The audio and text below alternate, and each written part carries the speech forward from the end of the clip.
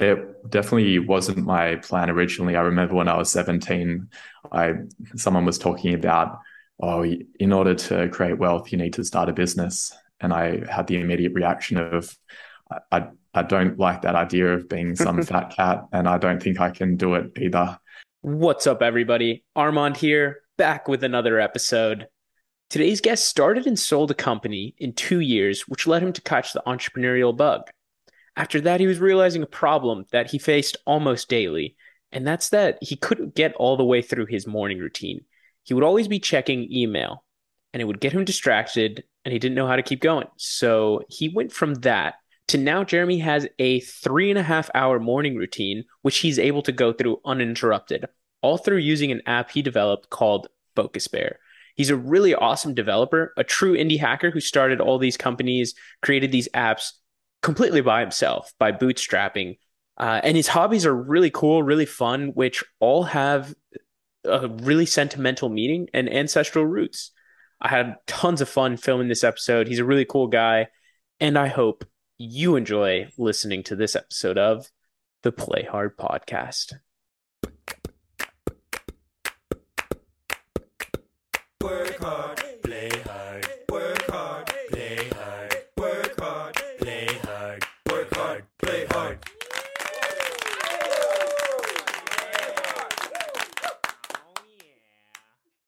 Without further ado, Jeremy, how you doing today?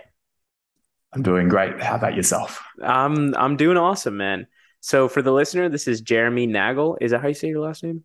Yeah, close enough, Nagel. Nagel. All right. Jeremy Nagel. He's the founder of Focus Bear, and he is also the founder of Smooth Messenger, which got acquired, and he's an indie hacker. So I'm guessing with Smooth Messenger, you did that all on your own, got bought out, something like that. Yeah, I did have a team working with me, but I did it without investors. The company started back in 2018. I was given an idea by Zoho, which is a CRM, and basically they do everything these days. They've got CRM, they've got recruiting software, they've got app building software. And they had an integration with an SMS provider that was built with an old version of their API. And they realized that they didn't have the team there to be able to actually maintain that app anymore. So they asked me, because I'd done some other integrations with Zoho products before, they asked me to take that over. And I worked with a developer to build out a solution there, which was basically what they had before, but making the UX a lot nicer. Because the SMS app that they had previously, it allowed you to send out messages, but you couldn't actually see replies. Hmm. And all the other apps on the marketplace, there are about 50 out there already. So it wasn't like there was no competition, but they're Yeah. all quite bad in terms of their UI. None of them were anything like what people are used to on their phone. Because on your phone, you've got that nice interface where you see the bubbles on the left and the right for Yeah. if you iMessage. And that seems like a really obvious pattern to reuse in a web app as well. I think it's generally used if you have ever used web SMS, a lot of the good ones will use that same pattern, but none of the ones in Zoho use that. So I I was gonna made say it. it feels common for like let's say social media messengers. Like they'll use a Yeah. similar kind of way, but I'm guessing is it because Zoho is a CRM and it's more for like businesses. They were just kind of almost lazy with this messenger platform. Is that kind of what you got the feel for? Yeah. It just felt like people weren't really investing in the UX at all, that they built something which was an MVP and allowed customers to be able to send out SMS, but it didn't really go beyond that.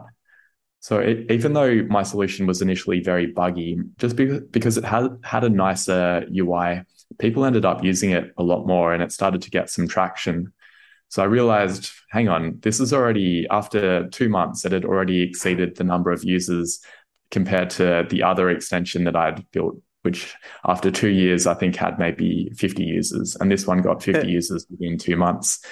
I'm thinking, I need to double down on this. So I Yeah. started spending a lot more time on it, improving it, getting rid of the bugs, making sure that I started getting more positive reviews. Because initially, there were some 5-star reviews, but there were also some 1-star reviews. I realized I needed to turn that around.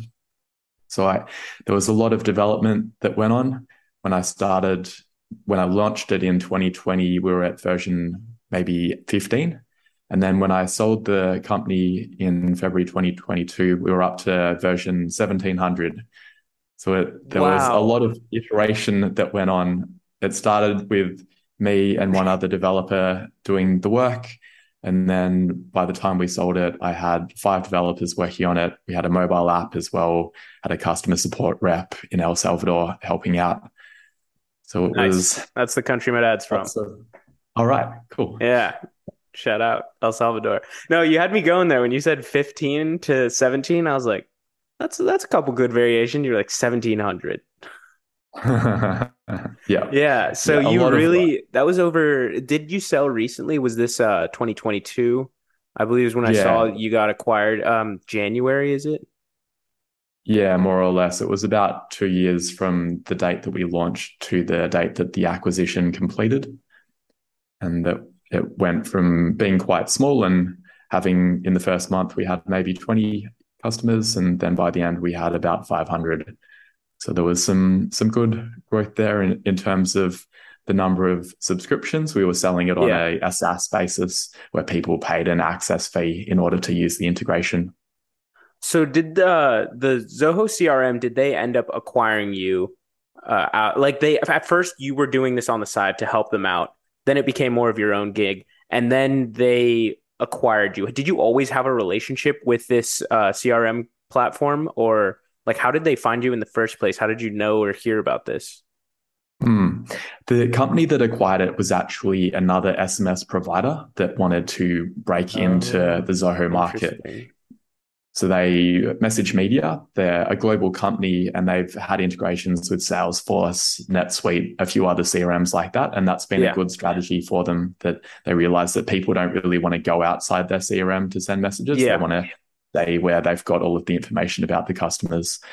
So it's been a really good fit overall. I'll talk about Zoho as well in a little bit, but yeah, I've been working now for Message Media since February, and it's been really positive experience. I've learned a lot. I was generally not particularly disciplined when it came to deciding which features to build. I just follow whoever was complaining the most. I'd build what they were asking for. And now Yeah. there's a much more rigorous process of tracking everything, figuring out which features are actually used, having a business case around each feature so that we don't end up wasting a lot of time building things that no one actually uses. I did a lot of that. Yeah. So it used to be like the squeaky wheel got the grease, but now you're Yeah. kind of doing a data-driven way of seeing what problems to tackle. Yeah, definitely. And really thinking about, because now previously I didn't really care about how many SMS people sent. I only cared if they were paying their license fee to me. Uh, it matters to Message Media whether people send. Previously, it might have only been 100 per month, but now we're wanting them to see the value of SMS and get more return on investment themselves in terms of normally people use SMS because it will lead to more sales, that they might try and call someone. And normally, if you do a cold call, then people are going to see it as a spam number and they're probably not going to pick up. But if you then send an SMS after that and say, hey, I was calling about the furniture inquiry you had, or whatever use case they're using it for, that tends to then result in more conversations being had and more sales ultimately. So Yeah, we've totally get that. As a former mm. cold caller myself, we used to check me and a colleague of mine. What we used to do is we would call each other every once in a while, because I had Verizon and he had AT&T. So we would test our numbers just to make sure that both Verizon and AT&T didn't show up as spam for us. Mm. And then we were like, okay, we're good. We can keep calling. But I know what you mean. It is sometimes it'll show up as potential spam, and then that's when we had to like change the number on the dialer we were using. Yeah. Yeah. I love the spam recognition apps because I find it quite irritating to get a telemarketer call. But I don't mind if it's generally, maybe if there's an email first or an SMS first, then I might be willing to have a chat. I think that's more the Yeah. way that was maybe going. So what are some of the things that you've learned now that you started this on your own, you built a team, you sold the product, but you're still working with the company to kind of did they I'm guessing is it some sort of like you get your full vested money over time, or are you working with them because you wanted to like continue with the product? I felt like I had unfinished business there that Mm, at the time they acquired it, it was basically when they reached out to me in September 2021, it was completely out of the blue. I had no intentions of selling it. It wasn't like I had listed it on a marketplace. Yeah. It was more, I had a lot of things in the roadmap that I still wanted to do, and I was quite excited about finishing it. And so when they contacted me, I thought, okay, I'm willing to have a conversation, but only if they give me a good price and only if I feel like my customers are going to be looked after. Because I had concerns that if someone comes in and buys it, that they might screw it up and make the existing customers really unhappy. And I didn't want to do that because I have almost I'm almost like a friend to many of the customers because we've worked together for 2 years now, and they've given me a lot of feedback, and they've generally been really encouraging and patient. So I wanted to make sure that the transition would work in a way that they were going to be looked after. And that's Nice. why I'm here. I've been able to get it to the point now where most of the things that I wanted to do are close to complete, but still lots of new ideas. I'll keep on working on it for a bit longer. I can't really comment on the split of how the payment was made. There's a non-disclosure agreement in place. Well, there you go. What are some of the key differences you've noticed on working on this product, both completely individual versus now you've been acquired and it was almost like you were the leader and now someone else kind of owns and directs where that product goes? What are some of the differences you've noticed between that? Yeah, in some ways, not a lot has changed because they've been quite hands-off and they realize that they don't have any knowledge about Zoho themselves. I might just go on a tangent back to a question you asked before about my relationship with Zoho. I was working with Zoho since 2011. I basically, after university, I chanced upon a freelance job connected to Zoho Creator, and I started just getting more and more freelance jobs in the Zoho space and ended up becoming a Zoho partner. That's how I had the relationship with Zoho, and I'm still a Zoho partner today. Message Media have realized that they don't have anyone like that in their team, and they don't really know the Zoho market. So they let me do my own thing to a large extent, but there is also some rigor in terms of what I was talking about before of taking more of a data-driven approach to when we want to spend money on development, making sure that we're building the right thing. So it's been challenging in some ways because it removes my ability to do crazy things right away, but they still do let me experiment. I've had a few new ideas that I wanted to try out, and I just need to have a conversation first and make sure that there's some merit to it, that we're not going to go off on a wild goose chase and waste weeks of development on something that they already know isn't really going to work. That makes sense. And something that I'm noticing right now. So to many people, many people, the dream would be to start a company, have it be acquired in 2 years, and that's that. Like they'll keep moving on with their life, start the next thing. But with you, it seems like you almost kind of stumbled in upon this. Like right after college, you chanced your way as a freelancer to get more and more jobs in the Zoho space, and to the point where you saw a problem and you saw a solution, and then you put the two together. Did you always want to be an entrepreneur? Is this something that just kind of happened and unfolded as your days went on? It definitely wasn't my plan originally. I remember when I was 17, someone was talking about, in order to create wealth, you need to start a business. And I had the immediate reaction of, I don't like that idea of being some fat cat, and I don't think I can do it either.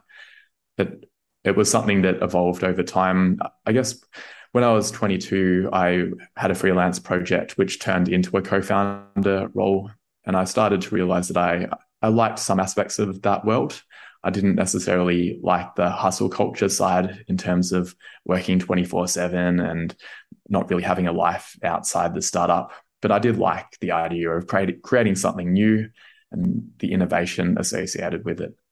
Yeah. So I've tried to adopt the parts of the startup culture that resonate with me, but a bit like what you talk about as the theme of your podcast around still making time for play, still making sure that there's rest involved, that you're not just sculling Red Bulls all day in order to keep going. Yeah. And so we can go a little bit more on the life balance part of what you're doing in the entrepreneurship world. So you're starting Focus Bear, which is actually a work-life balance app. From what I gathered, it's more geared towards tech workers and freelancers. Is that because that's a space you know very well and is near and dear to your heart, or is that what's your reasoning for targeting that market? Yeah, pretty much. It's the backstory of it is that I built it mainly to solve my own problem, which came up especially during the acquisition process, but even before that, that even though I've got Francisco in El Salvador looking after the US time zone, there were still quite a lot of times where I'd have to wake up very early in the morning in order to be able to get up and solve Mm, bugs that were coming up. Sometimes got woken up at 3 a.m. when there was a big outage and US customers needed my help. And I was finding that that was getting increasingly bad, especially when we had the acquisition going as well. And I would spend my days talking to lawyers and accountants, and then I still had to wake up really early and deal with US based customers. And it meant that I wasn't doing the things that actually make me able to deal with the pressures that I was encountering. Because I do really well if I wake up and I go for a walk and I do some meditation, do some yoga, do some exercise, do some journaling. If I don't do that and I go straight to work emails, then I end up being quite irritable and I'm not really solving problems in a skillful way. I'm just in reactive mode. I yeah, was, I totally relate. I one thing I've noticed, Jeremy, and I wonder what your take on this is if I don't get to one part of my routine, like for me, it's the one that I often forget, but is probably my favorite is journaling. If mm, that's the one that I don't get to, I'll tell myself I can do this at lunch.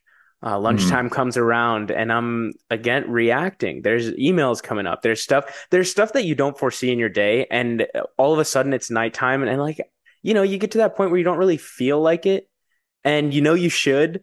But it's like if you don't get to it in your morning routine, there are certain habits that just kind of go away. Like you just don't do. And I totally agree with the reactive thing. Sometimes you don't know what's going to pop up at any point in the day. So yeah, I mm. totally agree. Yeah, I was doing the exact same thing that I'd tell myself again, journaling is one of my anchor habits, and I'd tell myself I'd do it at midday after the big peak of customer Yeah. support. The same exact thing. I'd maybe do it 30% of the time, but the majority of time I wouldn't. And I was just feeling like I was on the verge of burnout. So I wanted an app that would help me with that experience I was having where I was developing this bad habit of waking up, going straight to my laptop and checking my work emails. And I was doing that because there was almost good reason to do it, that I'd had quite a few experiences that say there was a security incident that happened midway through the acquisition process. Oh And there was this wow. massive bug that happened where duplicate SMS were being sent out. So I had reason to need to go to check my work email in the morning, but I also didn't need to do it immediately after I woke up. The, there was a window there where I had at least 20 minutes where I could do some of the things that were good for me, but I couldn't get myself to do the meditation in those 20 minutes. I'd think I probably should, but what if there's something really bad that's happened? I should just check my work emails first and then I'll do it. Yeah. But it never happened. I'd just get into the vortex of email. The And funny thing is, if something bad really did happen, not that that's funny, but if something bad did happen, the meditation would really help you make clear decisions and just kind of like, even if you did take a second pause, even if you just took 5 breaths, I'm sure that would be better than just diving straight into work. But I do the same thing too. Whenever a morning, like I'll wake up the next morning and I sent an important message, I go to bed early. So sometimes I get replies like 10 or 11 at night. If the first thing I do is check my phone to see that email and start going through it, then I get into the whole email scroll, and then I start wandering. I'm like, okay, well, I wonder what's going on LinkedIn, and that's when I know it's not a good start. yeah, yeah, totally the same as me. It starts out intending to be just checking for fires, and then I end up looking at really unimportant things as well. Yeah, and then the day starts. One thing I thought was really cool is how so you started this to solve your own problem, but one thing is that you have ADHD.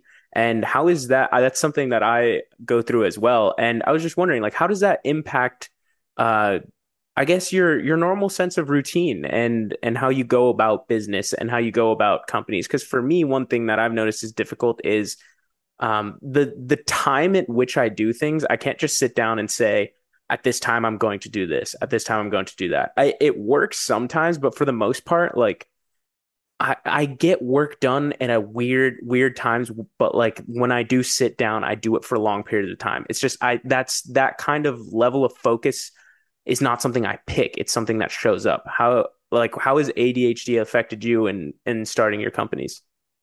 Mm. I mean, it's probably the reason I have started my companies because I've gotten bored with my day job and have decided to work on other things. But the areas where it becomes difficult for me is if there's something that I'm not particularly passionate about, that I don't enjoy it, then I will push that to the very back and I'll tend to do things which give me more of an immediate dopamine hit. And checking emails is one of them. Fighting fires is one of them. That's things like actually testing the app before I release it. I Yeah. don't find that fun. Whereas I find waking up in the middle of the night and being the hero who saved the day, that there's probably some sick part of me that enjoys that. And so that I really need to watch that there's this bad dynamic where I said I don't like Red Bull, but I'm almost creating my own caffeine hit. Yeah. I don't drink coffee or anything, but I'm getting an adrenaline hit out of these situations where things are out of control and I have to step in and fix things really fast. Would you say So you operate better in chaos?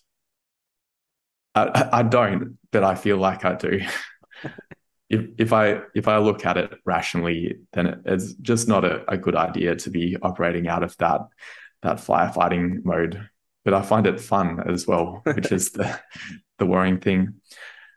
But I found that in terms of getting myself to be able to focus, it's partly that if there's an emergency, then I get right into it and I can reach a state of hyperfocus very easily. But if there's not an emergency and there are things that need to be done, but there's no real urgency to them, the way that I need to do it is essentially to block out distractions. Because what you described about, I'll just check my emails and then, there's a notification from LinkedIn. And then half an hour later, I'm just scrolling LinkedIn or I'm reading some unrelated article. That's the death of productivity for me. Yeah. So what I found to be useful for me is to use apps like Freedom or Cold Turkey, where they block out distractions. And that way, when I'm working, I'm actually only working on the apps that I want to. I found that those apps were good, but they didn't necessarily match the way that I wanted to work as someone with quite a lot of different projects. Because I've got 3 different businesses. I've got the Smooth Messenger that I'm still involved in, Yeah. sort of my day job. I've got Focus Bear. I've got also a consulting business that is still going. I've got another product that I'm building as part of that. Oh. So there are many different styles of focus that I have, and I wanted an app that would allow me to press play on a particular type of focus, and then it would block out everything else, including my other businesses, which could be productive, but not at the time that I was working on it. That if I'm between 9 and 5, I'm working on my day job and I shouldn't really be doing anything else. So I've got it set up with Focus Bear where I define what is productive. I list the apps and the websites that are productive, and then it blocks everything else. Whereas I found with the other blocker apps, it was more like you put in Facebook and news sites and all the websites that might be distracting. But there are so many distractions for me. Even like Wikipedia can be a massive distraction. So something really cool is that you found a way to focus with all these different companies that you're working on. But how do you keep track of what needs to get done? Or I guess your to-dos or your kind of like what stage you are in each level of these products or each level of the companies. How do you keep all that organized? I don't know that I have organized it that well, but I guess say with Smooth Messenger, I started out with a Google Doc where I had all of the bugs that needed to be fixed, and then that evolved to be GitHub issues. But The most honest answer is probably it was in my inbox, that the customer emails that were coming in saying this is broken. That's often how I would structure it. That I use an email provider out of Zoho Desk, where it's more of a ticketing system. And even though that sounds bad, I find that it actually works okay, because I can set due dates for each email, where I can say, okay, I don't need to actually fix this today. I can change the due date to be next week. And that works relatively well. It's almost like a to-do list where you change the due date. Yeah. And one thing I really like they said is that's what works for me. As long as it does work for you, what really matters at the end of the day. But that's one thing that's really cool is hearing a bunch of people's different styles, just because you can kind of pick and choose which ones you like. Yeah, and it seems like that's something that I do as well. Is I use, what is that, Todoist. I don't know if you've heard of that program. But that's what helps me for the to-do list. Well. Yeah, that's been really helping me, and being able to change the due dates. At first, I felt kind of guilty. I'm not going to lie if I didn't get to something. But now, if it wasn't in my top 3 priorities, I'm like, I'm doing that tomorrow. Totally fine. And that's what works for me. I managed to get a lot more done. What kind of routines do you have in your day-to-day life? So you mentioned a little bit about your morning routine. You're a big fan of yoga, journaling, meditating. But what does a normal morning for you look like? So currently my morning routine is 3.5 hours long.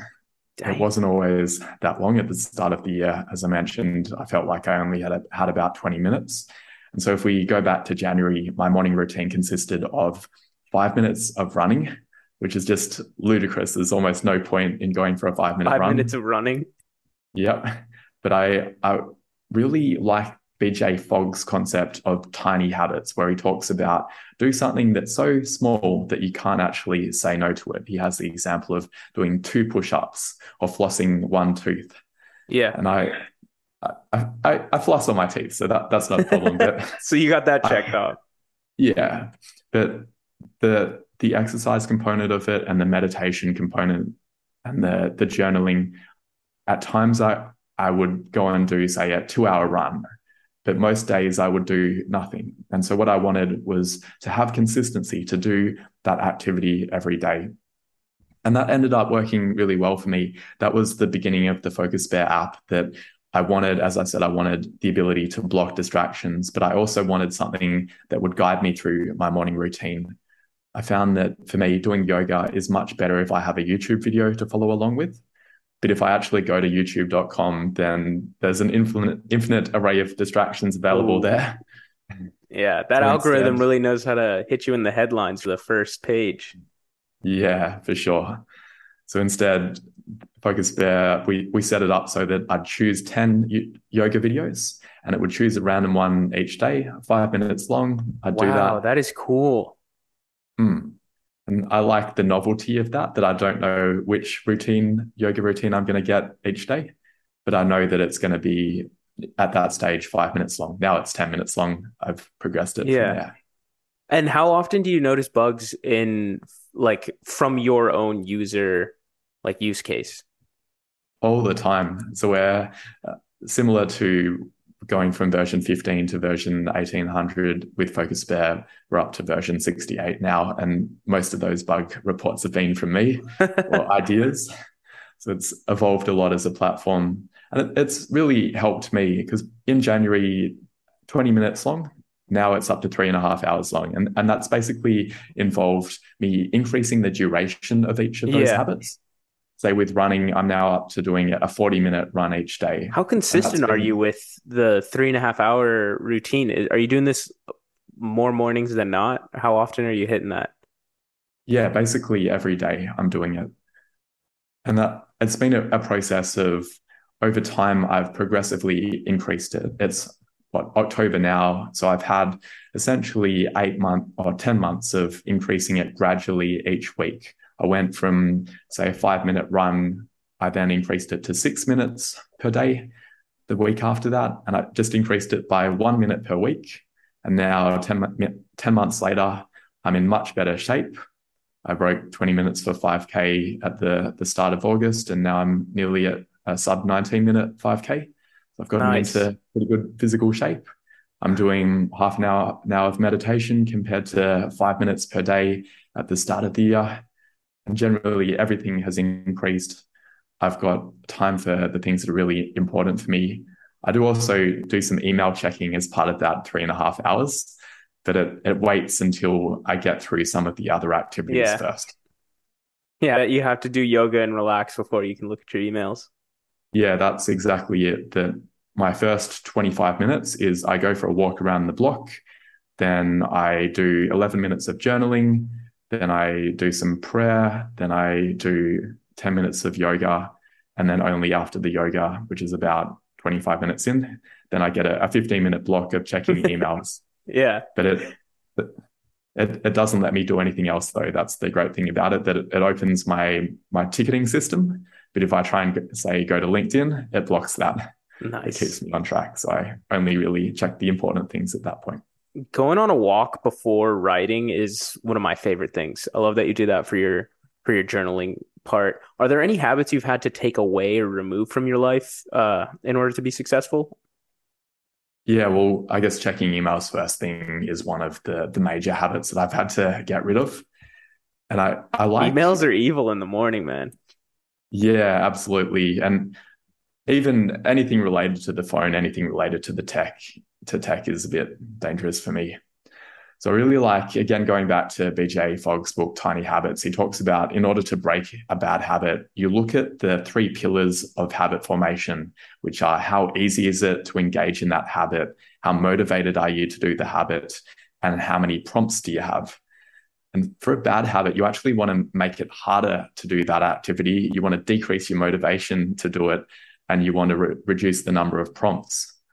So for me, with the email, I'm making it harder by having Focus Bear basically stop me from being able to check my email. That there's a lot of friction now that if I want to go in and check my email, I can't just click on the web browser and go to that link. I actually have to get my wife to come and unlock my computer because there's a password feature on it. And I have to go and convince her and say, hey, honey, I'm pretty sure, well, Francisco just called me and the whole server has collapsed and I need to do something. She'll unlock it in that case. But if I say, Yeah. can you please, I just feel like checking emails, she's not going to do it for me. And I'm not going to ask either because I know now I've got the lived experience of life being so much better if I do those habits first thing in the Yeah. morning. So my That's motivation is a lot higher. that's so clever. You gave your wife the password so that you Mm, can't even. That's something I noticed was a blocker for me whenever I would use one of those platforms to take off certain sites. I was like, okay, well, I know the password. Like worst case, I can just like it's like trying to lock a door, but the lock doesn't work. You can still just open it and walk in. Yeah, that's pretty awesome. Um, mm. what so throughout stress, how would you notice this is impact your handling of stress? How has these habits, so you before this year handling stress and you after, how does having this routine in the morning help with that? Mm. It probably, if we go back to emails again, I would often in the past fire off quick responses to emails that were actually, Mm. in some ways, the tone was bad, that I'd be blaming the customer when it was actually a bug with our system. And I wouldn't really be digging deep and thinking about why has this happened? Or if they're saying that something's wrong and it's not actually wrong, I'm thinking more about why are they saying this? What is wrong with our documentation? What's wrong with the product that they would think that it is broken in this way? I'm finding that we're getting a lot more 5-star reviews now. People are saying that they're very happy with the way that I'm dealing with situations. Whereas before, Francisco would get all the 5-star reviews because he's super patient and he's Yeah. really kind. And I tend to be more reactive. I do fix things, but maybe customers feel like they don't like the way that I was fixing it in the past. Whereas now I think they generally have a good experience. Yeah, that's pretty funny. I love how all this goes back to emails. Mm. Yeah, well, it's a big part of my work life. I spend at least a couple of hours per day looking at emails and mostly from customers, but also from colleagues. Yeah, it's great that you found a way to balance that. Did you note, was there a certain point where you were like, okay, this is an unhealthy kind of relationship I have to working right now? Or was it just something that you little by little started changing and then looked back and went, oh, I'm glad I did that? No, I was very aware that it was problematic. I was aware of it myself, that my sleep was being affected and that I Mm, wasn't particularly happy. And my wife was also pointing it out to me as well, that I wasn't making time to spend time with her, and that she was feeling that even when I was with her, that I wasn't fully present, that I was still thinking about my inbox, still thinking about the bugs that I needed to fix. And I found that's a fair bit better now that we've got, as part of my evening routine, I go for a long walk with her and we cook dinner together. We do other activities like that that I wasn't really making time for in the past. And that's been a nice. huge improvement to our relationship. She's a lot happier. I'm a lot happier. I'm eating better as well by actually making time to cook properly. Yeah, And I'm ultimately getting more done as well because I'm doing more of the not urgent yet important tasks that I previously would just ignore. Whereas now, because I've got the super Pomodoro mode, it's called, where after I finish my morning routine, I go straight into a deep work phase where it's got my day job mode basically activates and it blocks any of the distracting websites. So I get a lot more done that way compared to my old way where I just flit around and I potentially do a lot of activity, but not necessarily do the right types of tasks. yeah. The Pomodoro technique has been a really big help for me personally on getting tasks done. But this is a really awesome. I'm gonna give Focus Bear a try just because of how the way you're talking about it. I love the fact that it'll have different modes for different types of work. And then if you're in one work mode, it'll still manage to block off the others. Because I notice that that can become an issue sometimes when you're trying to work on one specific thing, but yet you're juggling like, for example, a couple different companies, and sometimes it does manage to seep in. So I love the fact that you can just block it all off. And going back to the email conversation is you don't necessarily want it to or expect it to seep in. Sometimes you'll just get an email and you're like, this is something your brain will say, this is something I need to reply to at the moment. When the reality is you can give it, you can give it some time to breathe. Yeah, absolutely. Even often 24 hours is fine. Yeah. Yeah, that's very true. Okay, switching gears a little bit, talking about some of the hobbies you have and the things you like to do. So you mentioned some really cool hobbies. Cross country skiing, let's start with that. How did that start in your life? Mm. It probably seems a bit weird because people don't normally think of Australia as being a site of excellent skiing. I And in definitely didn't. fact, I guess you But don't really have it in San yeah, Diego either. I was gonna say I told you early on in the show the snow is not really my thing. So Okay. before it started, so I'm not very familiar with snowboarding or skiing. But yeah, how is that over in Australia? Yeah, one of the reasons I moved back to Melbourne is that it's much closer to get to mountains from here. So we've got Hmm. a mountain pretty pitiful compared to North American mountains, but it's about 1,500 meters high. It's called Lake Mountain. It's about an hour and a half away from where I live. Wait, it's called Lake Mountain. Yeah, Is there because a lake in the mountain? there isn't really, but, but there are lakes nearby. Just for the name, yeah. Yeah. So my dad took me skiing there when I was 10 and I fell in love with it at that time that I felt, I mean, my ancestry is Germanic and I almost feel like I'm coming home when I go to Hmm. mountainous areas. I spent some time in the Black Forest in Germany and I just felt like my DNA is telling me this is where my I ancestors belong grew up. here. Yeah. Yeah. So I always feel really happy when I get up into the mountains. It tends to be very chilled out and very quiet. It's not like downhill skiing where you're on lifts and you've got thousands of people around you. Typically, with cross country skiing, you might not see anyone for about 20 minutes or even sometimes hours on end. You're out there on your own. I find it really peaceful, really relaxing, and it's a great workout as well. I do what's called the skating technique, where it's a bit like ice skating on snow. So you're working quite hard. You're using your arms, you're using your legs. I did a cross country ski marathon last month or the month before in August. And that's been a bit of a tradition for me for the Really? last 12 years or so. My dad and I have gone up and done the kangaroo hop it. There's races in North America as well that I'd like to do eventually. How many miles is that? Is it like a full 26.3 just on cross country skis?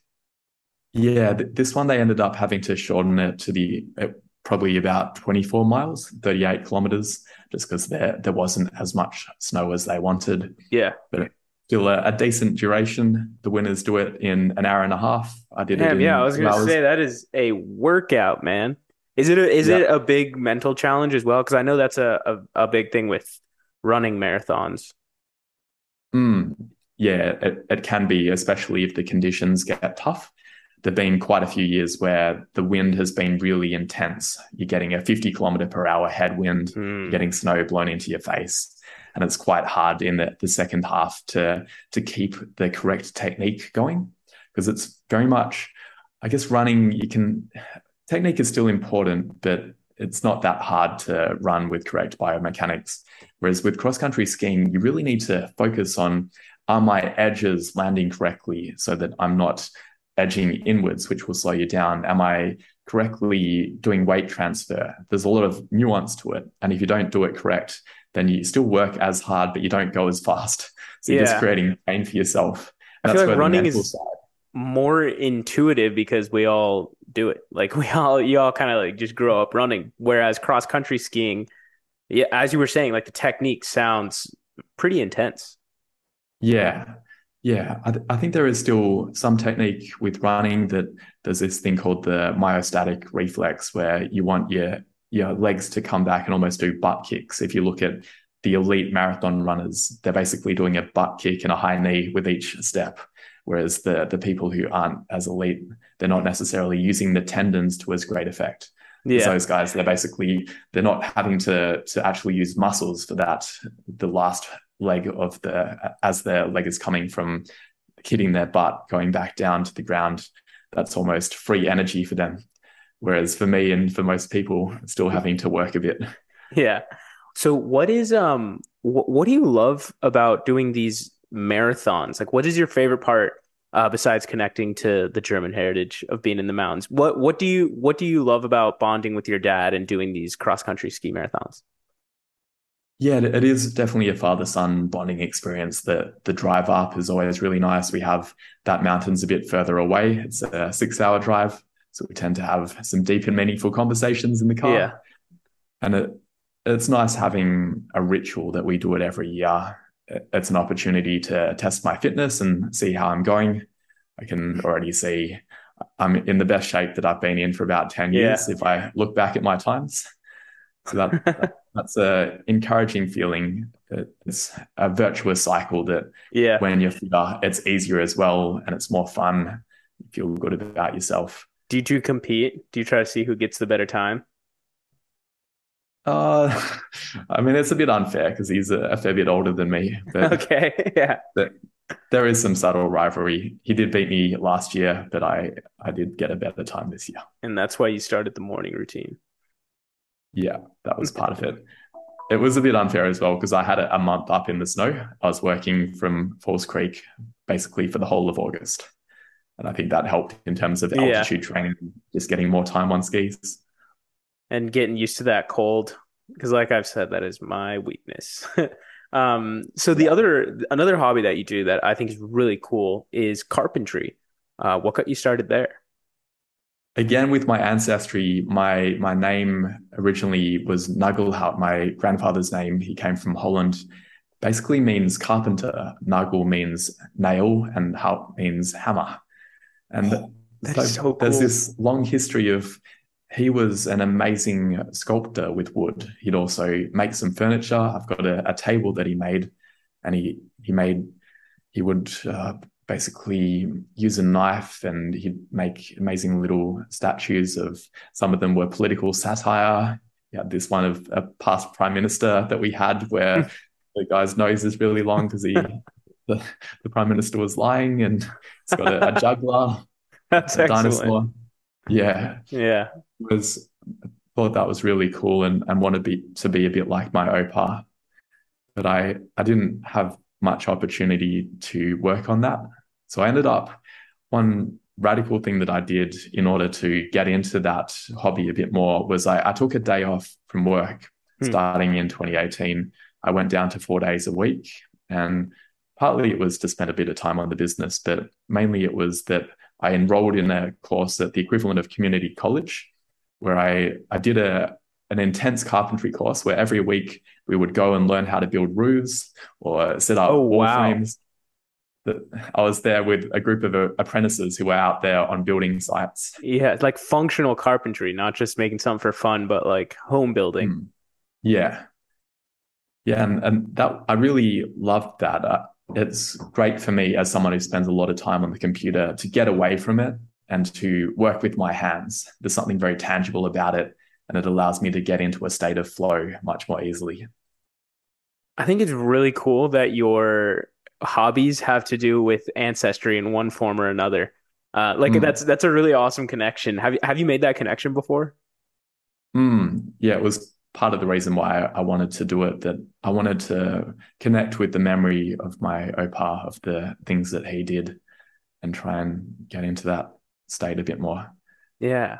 That's oh well, now that I think about it, I guess my brothers and I, we all are very musical, and like that's my hobbies. I love playing music, and I just realized my grandpa was a musician, so maybe in some form, There you go. same as you. It's in If your my if DNA. yeah, it's in my DNA. If my last name is Uno, does that mean my other hobby is I have to be a really good Uno player? I don't know. Maybe I'll Or maybe start you, when you're competing. kicking off, but you're doing the 1, 2, 3, 4. Yeah. Maybe you're the guy who does the Uno at the start. Yeah. I might just start carrying Uno reverse cards just to carry around life and just show it. Yeah. And then If things another aren't going well, just pull out the reverse card. yeah. If I don't like a deal, I'll just throw the reverse card on the table. Hmm. So another one that's really cool is you're learning Chinese. What got you started? Do you have Chinese heritage? Is there anything there? I do now because my wife is Chinese. The Okay. learning Chinese is basically an opportunity to connect with her family, because she's been in Australia for 10 years, but her family is still in China and they don't really speak any English, which means that if I want to communicate with them, I either Oh, have to dude, ask that her to is translate. awesome. Or, Yeah. Hmm. And it's been really hard for me because I mean I can speak German, I can speak a bit of French and Spanish, and those languages felt quite easy to learn because Yeah. the roots of English are not that dissimilar. Whereas Chinese, there's nothing similar to it. And the vocabulary, even though the grammar is really simple, the vocab I find very hard to actually get it to stick in my brain. I've been learning now basically the whole time I've been with my wife for 6 years. Yeah. And I'm now approaching the point where I can have basic conversations. It's Wow. really useful if we're in a crowded environment and we need to have a private conversation. I can talk to her in Mandarin. And we were buying a house recently, and if we wanted to say something about the house when we were doing inspections without the real estate agent realizing what we were talking about, we could have a side conversation in Mandarin. That was really helpful. Nice. Did you ever order at Chinese restaurants in Melbourne in Chinese? Like, do they look surprised when you do that? We don't really go out to eat, but in China, when we've gone to restaurants there, I have at times. The challenge is though that with Chinese, even though the grammar is simple, the tones are very intricate. And I'm not really good at telling the difference between sure, even though it Oh, actually does has each radical, one? Oh, wow. Really? yeah, they mean completely different things. So it can be a Huh. bit dangerous that if I Yeah. order, we might get things that are not what we intend. Yeah. That's pretty funny. Do they ever, does her family ever comment on your accent? I feel like my family comments on my Spanish accent. It was my first language and I'm not fluent in it anymore. So I definitely get roasted. Yep, they laugh at me. Yeah. At least you're trying, man. That's pretty Hmm. awesome. Yeah. And I do find it fun now. I think I'm at the point now where because I can have some degree of the conversation, it becomes more enjoyable and I can understand more. Whereas in the past, it was just a whole wave of words that I didn't understand and hard to Oh, make I any can meaning out imagine. of it. But so have you always had an interest in studying language? It seems like you know German, Spanish. Are you fluent in German and Spanish? Yeah, I'd say Spanish, not fluent. That was more, I did a bike tour through Spain in my early Mm, 20s. And that was to learn how to, at that point, I did really need to speak Spanish in order to order yeah. food at supermarkets or restaurants. With German, it was something I did at high school. And I wouldn't say right now I'm fluent. I'm conversational level, but I don't practice very often. Mm. If I go back to Germany or if I talk to someone in German for maybe a couple of hours, then it starts to click a bit more. But I can understand very well, and I Yeah. can hold. I wouldn't be able to talk about programming, for example, in German, but Yeah. I can Yeah. have a basic conversation. You should have some Spanish conversations with Francisco because Salvadorian Spanish is just dirty. It's funny. It's very different. Okay, I'll have to. We Yeah. actually have a Spanish version of the Focus Bear app because there's a bit of a. I've got someone who's going to basically promote it for me. He's from Ecuador and he's got this massive YouTube channel. So we translated it into Spanish, and I've had the app in Spanish for a while. It's been quite good in learning some of the words that I can mostly figure out what it means. That's pretty awesome. How many users do you have in Focusbear total? Can you mention that? It's probably in the low double digits at the moment. Not a Nice. huge number. We haven't really started promoting it that heavily. We're only now we've got the Mac app working well. We're working on a Windows app, and the Android and iOS app are nearly ready. The feedback I've mostly had is that even though for me I go straight to my laptop, most people aren't like that. They're more likely to go straight to their phone.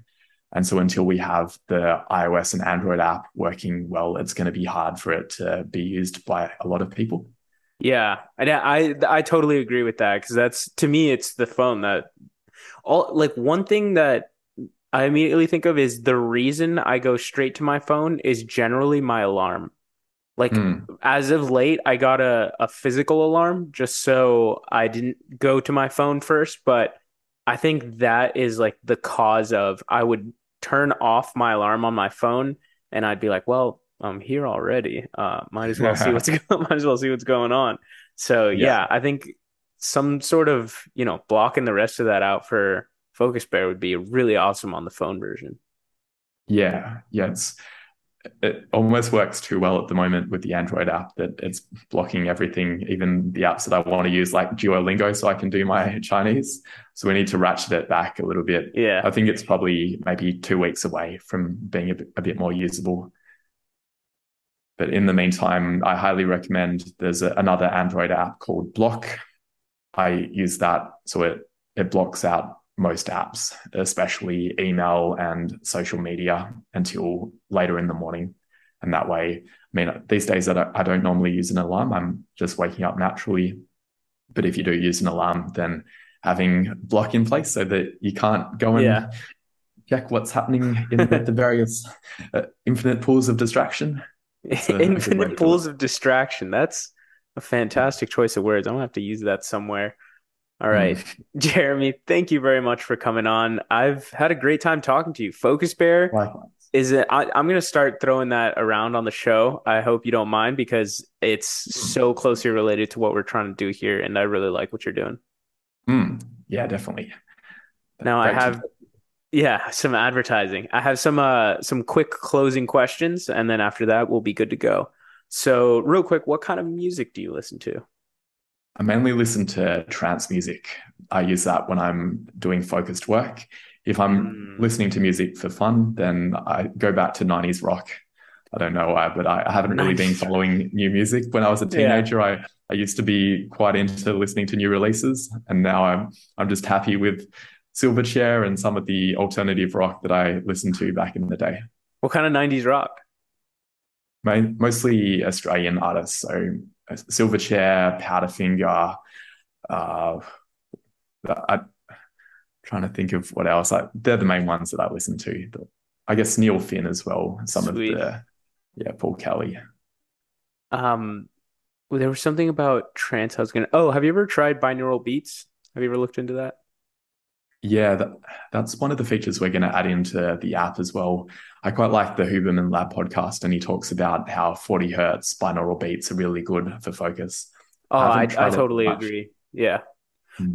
There's this app. I wonder if you can get it integrated with Focus Prayer. That'd be cool. Is Brain.fm.